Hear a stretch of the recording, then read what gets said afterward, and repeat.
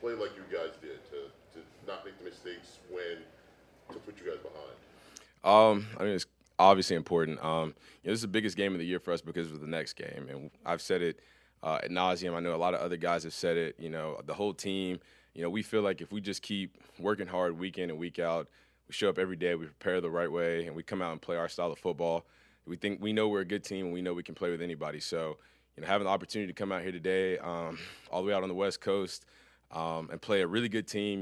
Got to give those guys a lot of credit. They played hard. They never laid down. They're a great team, great players, great coaches, a great scheme. So, for us to be able to come out here today and play well and execute when it mattered.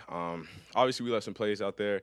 There's a lot of things that we can improve on still, but to execute when it mattered and be able to come out with a win, it's incredible. How would you say this team has grown? How do you feel? Where do you see it? I mean, everywhere. Like I said, we just keep building confidence. We know what the formula is. We know what we have to do in order to play well. And like I said, when we play well, we can play with anybody, and we have an opportunity to beat anybody. So I think if we just keep doing the right things and we keep preparing the right way, we show up, we put our head down, we grind. What's happened in the past is behind us. And I think that, the last two games have showed we've come out, we've started fresh, we've been playing, better football week after week after week. So we just got to keep doing what we're doing, keep improving. It starts in practice. It starts, with our preparation and our, week of work. Excuse me.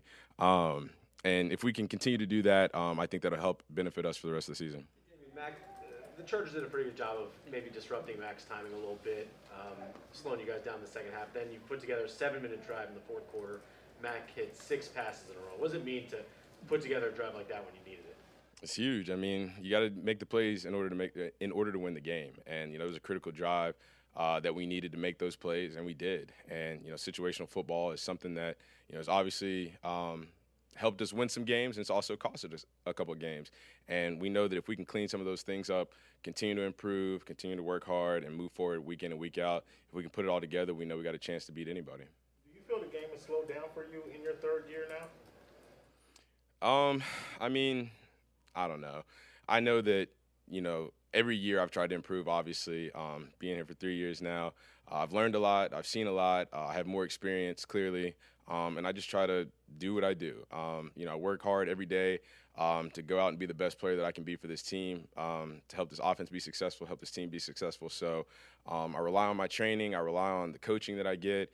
Obviously, the guys that I play with make my job so much easier because we've got so many great players that all do their jobs. And, we got a lot of good guys out there. So, that combination, I think it helps all of us. What do you think of some of the ways your defense adjusted in the second half and what they did for you guys in that second half? Well, I mean, I don't talk much about defense. It's not really my expertise, but it's all about making critical plays in the game when they need to be made. And defense made plays, offense made plays, special teams made plays, and you look at the results. So I think this game will build more confidence in us, and we know that if we play well in all three phases of the game and we take care of the details and we play good situational football, we don't beat ourselves, we always have a chance to win. I don't know if you heard me ask David, but when you guys had the 2 plays from the one and they were passes, get to halftime, how much was it at all a conversation within the locker room to get back to running the football in the second half?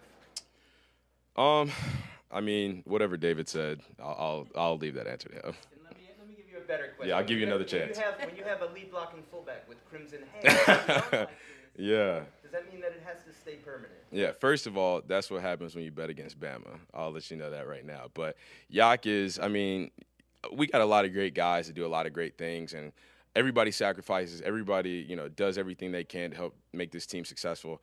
But you look at a guy like Yak, who every play he's at the point of attack. Every play he's blocking, he's hitting somebody, he's hitting big guys, he's trying to block small guys. I mean, he's always at the point of attack. He's always sacrificing his body for everybody, for just the play to work. So having a guy that's that unselfish, that tough, that gritty, has that much determination, that's a guy that's a real anchor of our team. And, when things aren't really going our way or, we're feeling kind of down, we look at a guy like Yak and all that he puts himself through in order to make a play work. And, it's a guy that you want to follow. So, hats off to him.